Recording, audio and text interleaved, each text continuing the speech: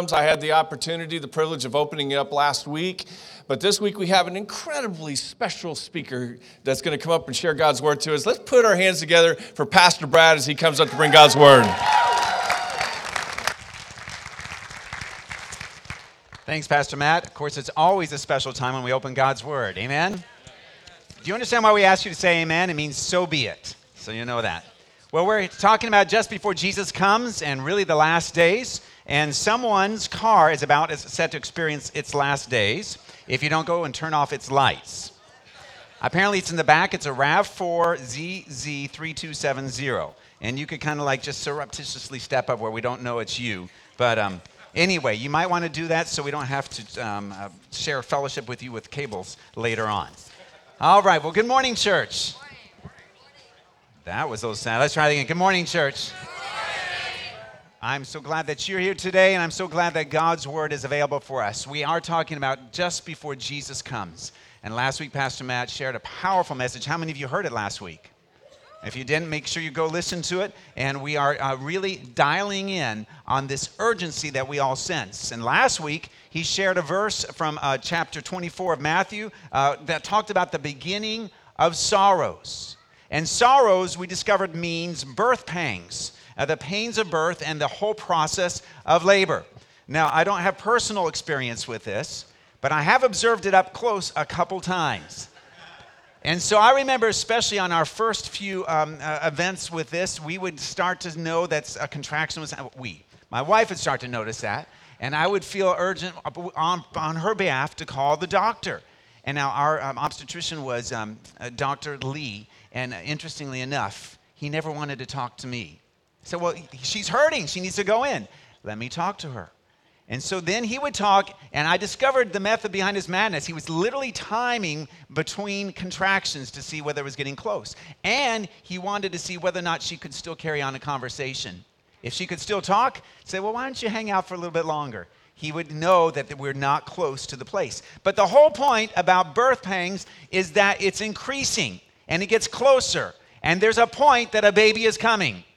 The other thing that I learned is that the point that my wife said, I can't go any further, I got really excited because I knew we were close. That was the place, that whole sense. And you know what? As a world, do you not sense that the birth pangs are happening a little bit faster? The intensity is growing. And the good news is someday Jesus is coming.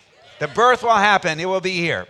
Now, this message pulls off this and follows a slightly different analogy. I've entitled it 2-Minute Warning. 2-minute warning. Seems a little appropriate today, doesn't it? So let me help you out if you're not familiar with football. In case you need a little education, you can come tonight.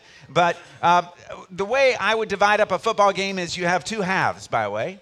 After that halftime show, which we're not going to show here at church, we're going to enjoy each other, we get into the second half of the game, which I would say is the beginning of the end. Then there are 4 quarters, and by the time you get to the 4th quarter, I'd say we're moving toward the end. But then you get to the 2-minute warning, which is the ultimate end of the end. We're getting really close to that point, and it's not just for commercials, although you will discover they take advantage of that as well. But what we want to understand is there's a real intensity there. Rick Renner noted that in the history of football, there was a time they didn't show the score clock or the time clock on the scoreboard. And so they would have to have a 2-minute warning to tell both teams we're close to the end. That's the reason for it. And the 2-minute warning became one of the actual signs of the end of the game. Have you ever noticed that when you get to the 2-minute warning, everything gets more intense? Everything becomes more important. Often more happens in the last 2 minutes of a game than even a whole previous quarter because of the intensity there. Teams will practice for months on their 2-minute drills so that they're ready when that happens. Now, interesting enough, someone is going to win the game, and in a close game, every play and every second counts. I personally know that. My team, the Bengals, was in one of those kind of games, and they got to the 2-minute warning, and it was 1 play or 2 plays that if they had just gone differently, we would be at the Super Bowl, but no one's sour about that right now as we're talking, right? I'm getting counseling as we speak, but meanwhile, I just want you to also know that I want to go on the record that each team tonight has clear biblical precedent for winning the game. Listen, they shall mount up on wings like eagles. Well, some of you cheered, others didn't. And he is the chief cornerstone. So there you have it, and we'll see what happens. They both can claim God's word behind them, but you know what? God knows who's supposed to win. The one breakdown in this analogy of a 2-minute warning, though, is we already know who's winning the game. We know who's winning, and it's not even close. That's not the issue in this 2-minute warning. But there are some questions that remain. First of all, are we personally ready for the 2-minute warning? Are we ready to face that? Second, are we even on the right team? Are we even there? And do we stay on his team to the end of the game? If you look in Matthew chapter 24, verse 13, it says, he who endures to the end will be saved. So some of those things are the urgencies that we're talking about today. Now let's apply this to biblical history. In biblical history, the last days actually began on the day of Pentecost. Peter actually said that. For the past 2,000 years, we have been in the last days. I would describe that like the second half of our football game. And in fact, I would suggest that the fourth quarter started roughly around the 19th century in the 1800s. You'll see a little bit later why I suggest that. But here's my main point for the beginning of this message. It's this. It is clear that we are moving toward the last of the last days. And listen, the level of intensity and importance of every choice we make only keeps growing. We are moving to this place, and we may have already reached the 2-minute warning. We don't know exactly, but the level of intensity and importance of every choice we make will only keep growing. So we need to dial in today. I need you to really plug in because we've got to cover some good ground, go through some statistics and other things. If you have your Bibles, open them to Matthew chapter 24, verse 1 through 3. I'm going to cover this ground again and see exactly what Jesus said here. It reads, then Jesus went out and departed from the temple, and his disciples came up to show him the buildings of the temple. And Jesus said to them, do you not see all these things? Assuredly I say to you, not one stone shall be left here upon another that shall not be thrown down. Now, as he sat on the Mount of Olives, by the way, when a teacher wanted to give an important teaching, he sat down in the tradition of the rabbis. The disciples came to him privately saying, tell us, when will these things be? And what will be the sign of your coming and of the end of the age? For some reason, the disciples were impressed to tell Jesus, look at this temple. And then Jesus responded with this powerful statement that this temple is going to completely be destroyed. And they wanted to ask two questions. First of all, when will this happen? And second of all, what will be the sign for your coming and the end of the age? Now, those are questions we still ask. Interestingly enough, though, Jesus did not tell them when. And he gave them more than one sign. And we're going to discover that no one knows exactly when. And that's important to remember. And yet, there's an important thing going on. But before we get to his answer, let's put this whole thing in context. We have here Matthew 24. If you know, Matthew 28 is the last chapter. We're moving towards the end in his own life here on earth. And on Sunday, right before this, he had come, it was Palm Sunday. He had the triumphal entry into Jerusalem. He briefly went in and looked around in the temple and returned to Bethany for the night.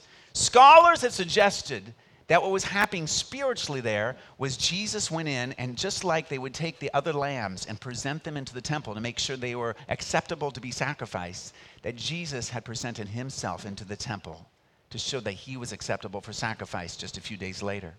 On Monday, he entered to Jerusalem, and he then, following the chronology of that, he cursed a fruitless fig tree, and he overturned the tables of the money changers. Now, some of us wonder, why was Jesus so angry that they were money changing? Because actually it was a service to the people. Now, it wasn't necessarily honest, but the real issue was that they had set up shop in one portion of the temple complex called the courtyard of the Gentiles. The courtyard of the Gentiles. In God's mind, every single person should be available or able to come to the temple. That was no longer important to the religious leaders. They had no care at all or concern about the Gentiles. And Jesus said, don't you know that my house is called a house of prayer? But that's not where it finishes. In Mark it says, for all nations. He was upset that they had shut the door of the temple to the nations. Now, they, of course, were very angry, and they were so angry they wanted to kill him. He left. He came back on Tuesday. And in that process, they obviously, the religious leaders have been stewing about it all night. He had his greatest confrontation with them, exposing their false religion and hypocrisy. He then left the temple for the last time, never to go back in his earthly body and his non-resurrected body. He would never go back to the temple again. In that setting is when the disciples made a comment about the temple and what Jesus said. So now we're going to look at how precisely Jesus' words in Matthew 24, verse 2 were fulfilled. Let's read them again. It says, "Do you not see all these things? Assuredly I say to you, not one stone shall be left here upon another that shall not be thrown down." And then actually a little bit earlier in the narrative, he had been looking over Jerusalem and he said these words in Luke 19. "For days will come upon you when your enemies will build an embankment around you, surround you and close you in on every side, and level you and your children within you to the ground, and they will not leave in you one stone upon another, because you did not know the time of your visitation." Now, let's leave that up there, Marlise, if they could just see those words. I want to read to you from a book called The World of the End by David Jeremiah. And he is citing Josephus, a Jewish historian who described exactly what happened. Notice how it compares. He writes, fast forward to AD 70. Responding to a Jewish insurgency throughout Judea, the Roman general Titus built large wooden scaffolds around the walls of the temple buildings, a tactic never before used. He piled the scaffolds high with wood and other flammable items and set them on fire. The intense heat weakened the temple structure, and the Romans were able to dislodge the giant stones, prying them off one by one and casting them into the valley below. Afterwards, soldiers sifted through the rubble left on the temple site to retrieve any gold that had melted into the smoldering ruins. All that remained on the site was flattened down to the retaining walls, just as Jesus had predicted. David Jeremiah goes on to say, what are the odds that Jesus could accurately guess about a huge and hugely honored temple being destroyed within a few decades? What is the likelihood that his guess could be accurate to the very stones on the ground? The statistical probability boggles the mind. But when Jesus speaks, odds mean nothing. What he predicts comes true. What he prophesies happens precisely as he says it will. And so less than 40 years after our Lord's message, the temple was gone. Do you realize that Jesus predicted so detailed that there are some scholars that feel that Matthew was written after the temple was destroyed, because they said there's no way that Jesus could have said it beforehand. So accurate. They actually date the gospel later. And I want to encourage you with this. Because he was so exact in that, we can trust that everything else Jesus said in chapter 24 is going to happen. Can you say amen to that? Jesus can be relied upon and can be trusted on this. Now, some of you may be asking, well, why is it taking so long for the everything else to happen? What's up with the delay? Well, many people have asked that. I don't even think that the original disciples thought it was going to take 2,000 years. But here we are in this, and I want to share with you another visual. I call this a mountainscape of prophecy. Let's look up here. We have a picture of a mountainscape. I don't know where it is, but it's as if the first prophecy is that first mountain that you see. And then Jesus gives other prophecies of other things to happen, and you can see the further mountaintops. Well, from our view, they look relatively close together. But if we were to step up and take a plane over it, we might notice that these mountaintops are literally miles away from each other. That's where it is right now. From their perspective, it all seemed to be is going to happen right away. But there's space between them. But that doesn't mean it's not going to be fulfilled. There's a plan that God is working out in all of that. There's another thing I want to share with you that's very encouraging. It's called the correspondence of prophecy in Matthew 24 and Revelation 6. Let's look at this chart here, right here. So we see in Matthew 24 that Jesus says, and these are the signs we're going to cover today, that first of all, there will be false Christs and false prophets, which fits perfectly in Revelation 6, where the first horse is the Antichrist. Then he says there's going to be wars and rumors of wars, which fits perfectly with the red horse, which is war and bloodshed. Then he says there will be famines. And then he points to the black horse, which is famine. And then he says there will be pestilence and death. And then it's the pale horse, pestilence and death. Do you notice that the Bible totally agrees with itself? God spoke in one book with many different writers. What Jesus said, John echoed. It's a powerful correspondence. I want you to understand, we're dealing with things that are not an accident, that God has planned from the very beginning. Now, with all that being said, let's look at these 4 areas this day. We'll have time on another week to cover more. And the first one is very urgent. I'd like you to read it with me together. Let's read it. And Jesus answered and said to them, there it is. Let's say it together. And Jesus answered and said to them, take heed that no one deceives you. For many will come in my name, saying, I am the Christ, and will deceive many. So the key word is deceive, right? The first sign that Jesus was most concerned about was deception. Deception means, it's the Greek word planao, to lead astray, to cause to wander off the path, to cause someone to hold a wrong view and thus be mistaken. Do you see how dangerous this is?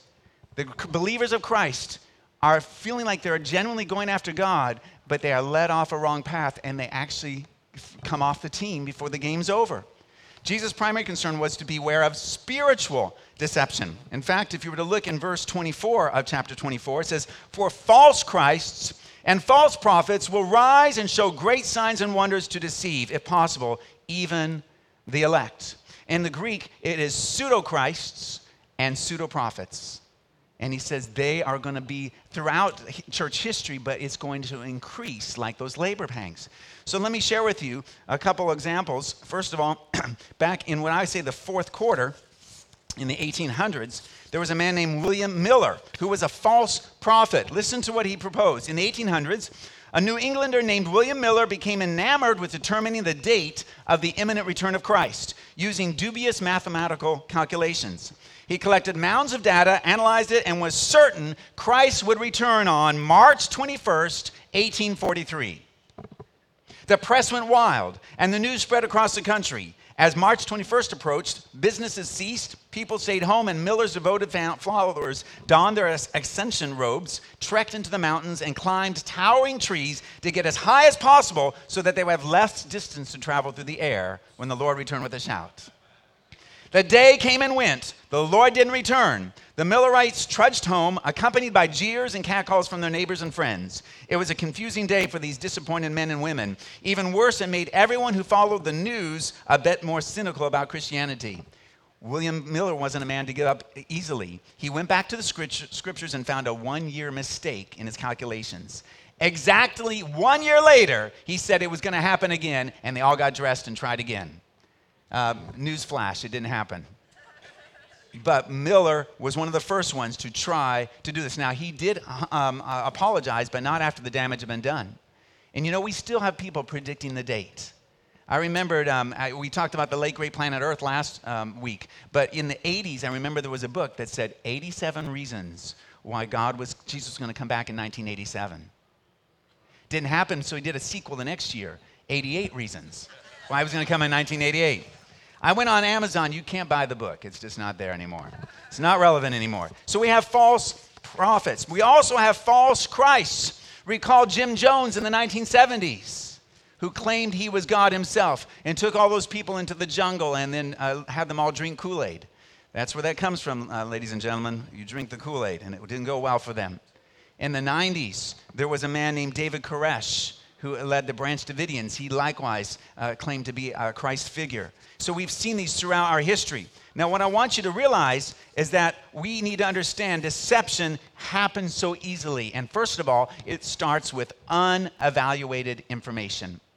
Unevaluated information. Somebody claims something, and we just take it at their word. I'm going to say something that I hope isn't too shocking to you. Do you realize that the internet doesn't always have truth on it? I know some of you may be shocked that I have to let you know. But so many times we're convinced if we see it on our phone, if we see it in writing, or if it's somebody that we respect saying it, then it must be true. That's an easy way to be deceived.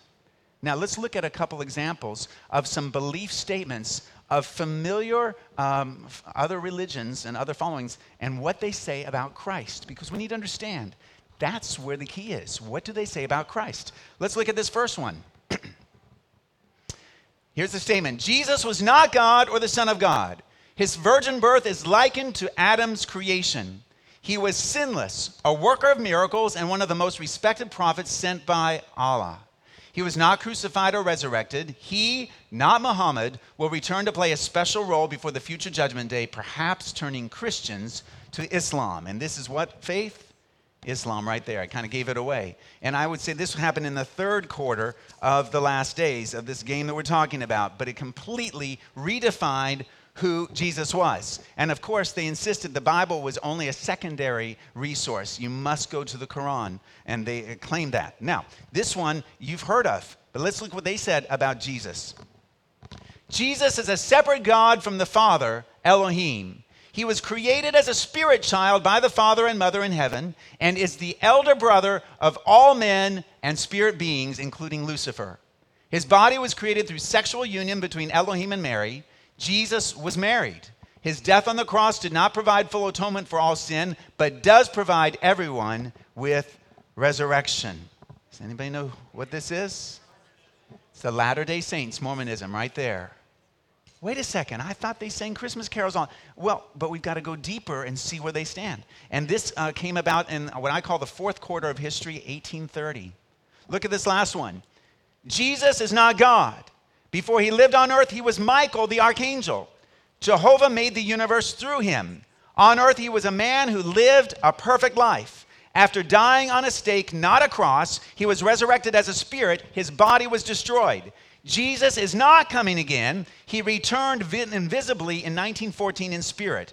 Very soon, he and the angels will destroy all non-Jehovah's Witnesses. Gave it away. Jehovah's Witnesses started in 1879, also in this fourth quarter, and again claimed something that many of us don't realize. If we don't evaluate this, we can walk in deception easily. Let us evaluate the information. The second issue with deception is that it moves on to unbalanced information, not just unevaluated, but unbalanced information. We get information and we don't balance it with God's word. Ladies and gentlemen, this is our standard of truth, and we can never let it cease to be that. We always need to take any claim and say, but what does the Bible say? Because what will happen in these other faiths is, well, the Bible's a great idea, but this book is better. This prophet is better. This revelation is updated than what we have. Can I encourage you on something? Spurgeon said this, a Bible that's falling apart usually belongs to someone who isn't. I think I better say that again. A Bible that's falling apart usually belongs to someone who isn't. So what does your Bible look like? Is it nice and pristine and has some nice dust on it? Or is it beginning to fall apart?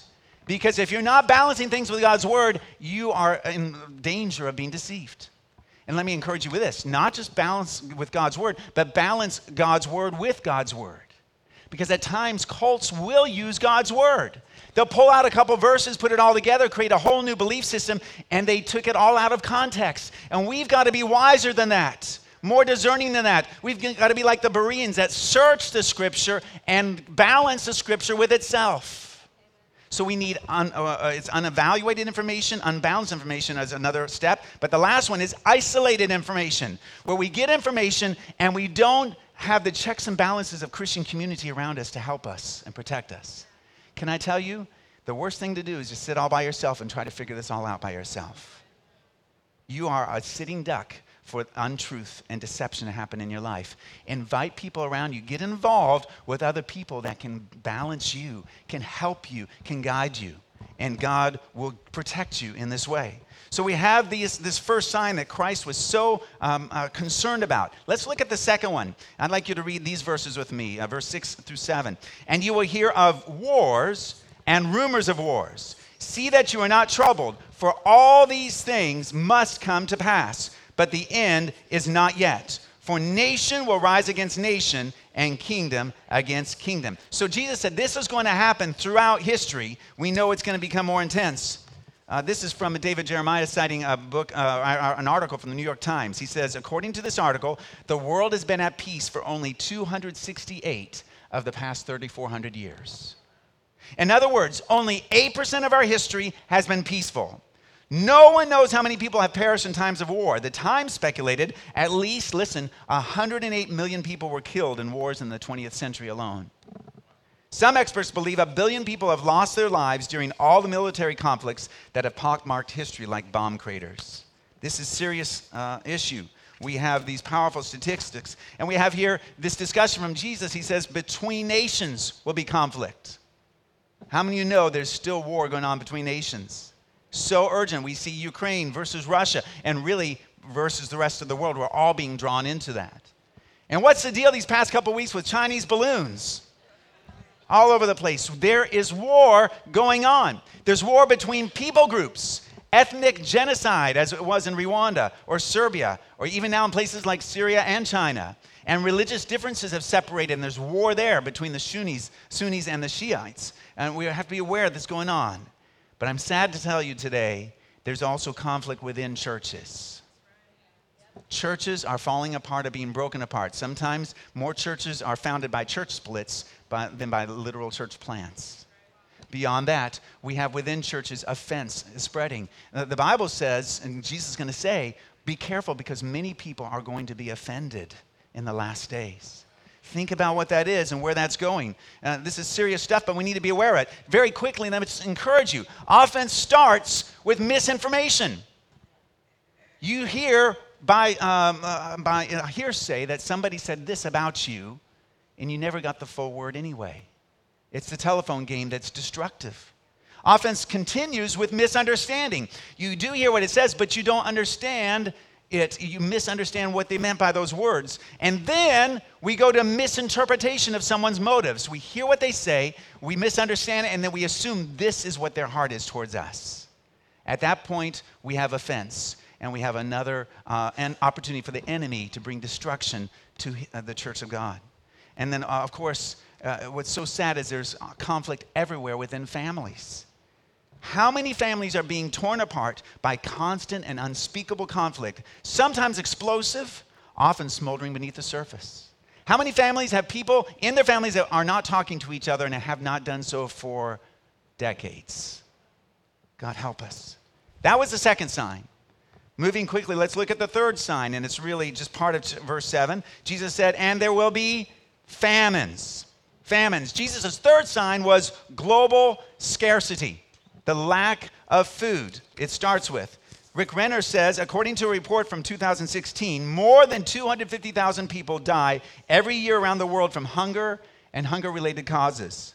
Another shocking report is that between 250,000 to 500,000 children become blind each year due to vitamin deficiency caused by extreme undernourishment. It is still an issue, and it's so sad because our world has all the resources we need to feed the world. This has come about. And obviously, one of the problems goes to the previous one, conflict. The Ukraine and Russia are in war with each other, and between the two of them, they are responsible for 30% of the world's production of grain. Now we have famine in Africa because of conflict in Ukraine and Russia together. Crazy on all of this. Now, beyond this, Rick Renner says, when we talk about famine, it means shortage of grain. And grain is a commodity. It's something that we do to actually exchange economic things. And he said, really, Jesus wasn't just talking about famine of food, but economic instability. How many of you sense economic instability growing around here? Let me just name 3 phrases for you. Toilet paper. Baby formula. Eggs. What in the world is going on with our chickens around here? Do I need to say more about the presence of economic instability and the growth that it is? All the supply issues. Now, let's go to the last one. The last thing we'll cover today is verse 7 as well. And there will be pestilences. Big fancy word for disease. The word is loimos, and it means pestilence, plague, or disease. And we would think about that, but I'm telling you what, that seems so much more relevant now than ever, doesn't it? Let's take a look at some of the recent epidemics and pandemics. 1918, Spanish flu, 40 million people died. 1957 through 58, the Asian flu, 1.1 million died. 1968, the Hong Kong flu, 40 million died again.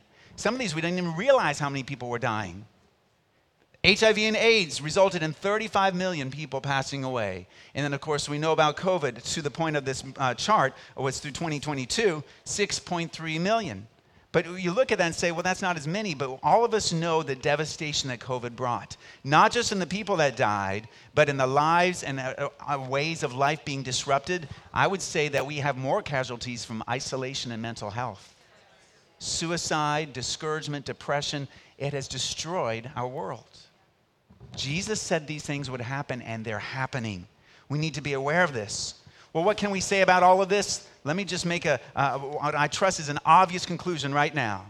The signs are there. The 2-minute warning is here or near. We're there. There's a sense of increased intensity in our world, even among people who are not Christians.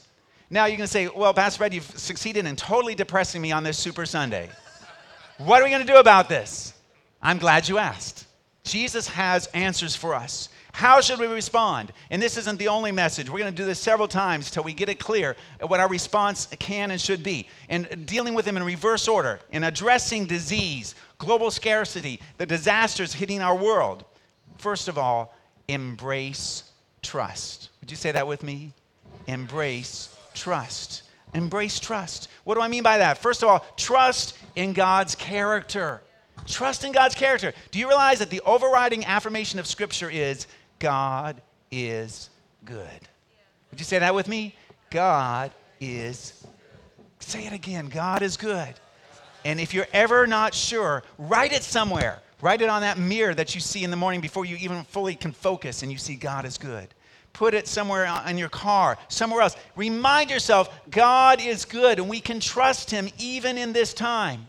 He is bringing all things together for a purpose. Second of all, trust God's strength. Can I tell you, God is not surprised about what's going on. He's not wringing his hands like, oh, I don't know what to do. I can't do anything. He's not overpowered. His strength is there. He's still in charge, and he's bringing this thing to a good conclusion. Thirdly, trust God's heart. Trust God's heart. One of the things I loved about the whole pandemic was that one song that came out of it, The Blessing. And you remember that whole moment in the blessing where he says, He is for you. He is for you. He is for you. I promise He's for you. Even if you say no, He is for you. He's for you. He's not against you. Not just that. And then there's another song back in the 80s or so, and it was this. The words were, when you can't trace His hand, trust His heart. Some of you need to know that today. You can embrace trust. Even if you don't see it, you can trust His heart. So trust God's character, trust God's strength, trust God's heart. And then may I invite you to do this. Partner your trust with others. Reach out to others to speak faith over you. I can't tell you the times when Alice and I have been in the lowest moments. It was being with friends that lifted us up. It was key, close friends that changed our lives because they could encourage us to trust when we were basically out of strength to do it ourselves. Invite others. So embrace trust. Second one, dealing with conflict. Seek reconciliation. Would you say that with me? Seek reconciliation. Let's pursue addressing these things. First of all, seek the correct information. Get the information straight before you react to something. Seek full understanding. Seek to understand what's going on and embrace that. Clarify each other's motives. Let somebody share their motives. Don't guess. One of the worst things to do, ladies and gentlemen, men, is to try to guess what your wife is thinking. Please don't do that. Well, you're going to see me a lot sooner than you planned if you do that. All right? And even more, evaluate the perspective factor. Evaluate the perspective that might be affecting things. Let's take a look at this picture. I want to ask what you see. How many of you see a vase? How many of you see two faces? Well, the answer is yes, isn't it? But it's interesting how I'm convinced that's a vase. How do you not see that? Well, I see two faces. We're looking at the same thing, and we're seeing different things. There's a commercial that will probably show up tonight. It's, Nationwide Insurance or something, where there's a debate, and they throw the red flag. They ask for a video review, and then it gets all solved because there's a video of it. The problem is several people can look at the same video and still disagree. That's why we still have people adamantly believing that their team should have won. Just saying. You know? because we look at the same video and we come from a different perspective. Can you help realize that when we are in conflict with each other, we see it slightly differently, and that's okay, but work with that. What do you see? And let me encourage you, the last one is this. Take ownership for your part in the conflict. Take ownership for your part. You know what? One of the best things to do, by the way, is to resolve this face-to-face. If you're in conflict with somebody, don't text them. That's not going to solve it. It's so easy to just let me just tell you what I think, send. Now it's all fixed. Or an email. Lord, help us all because we think it's easier. So let me just say this. A resolution is not possible if only one person is wrong.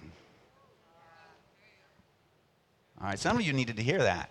A resolution is not possible if only one person is wrong. Humble yourself. Say, I'm sorry. And don't say you're sorry because they think you want you to say you're sorry. Actually, be sorry. All right? So we need to address all of this. Conflict is such an issue. The last one was the issue of truth. And so with truth, I want to just encourage you, pursue truth. Avoid deception. Carefully evaluate information, carefully balance information, and pursue truth in community. Invite others. Now, all of this came together, and I realized there was one major point for today that God was putting together with this, and it's this encouragement right now. Find close Christian community. Find close Christian community. And literally, this popped into my head yesterday. I had finished most of my notes, and this just came. I knew I was supposed to do something with this. And here's what it is. I just sense this is God's word for us today. As we near or enter the 2-minute warning, recognize that the enemy's greatest strategy is to polarize, separate, and isolate God's people from each other. Do you see what he's doing? He knows he's not going to win the game, but he wants to get as many people out of the game as possible. Realize he wants to isolate us, polarize us, separate us, and get us at each other's throats. At that moment, he has won. Think about the most devastating consequences of COVID-19. Economic hardship and global scarcity, conflict, and battling truth claims. All of it, the most devastating thing was that people lost their faith and separate from others. Think about it. At the most important point in the game, the enemy is trying to break up the team. Would you bow your heads with me today? Father, I thank you for your people.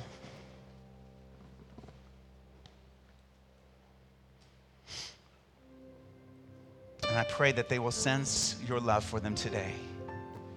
You did not put Matthew 24 into the Bible to scare people. You did it to prepare people. I ask, Lord, that people would listen closely right now to these questions. I have 3 questions for us as we close. Heads bowed, eyes closed.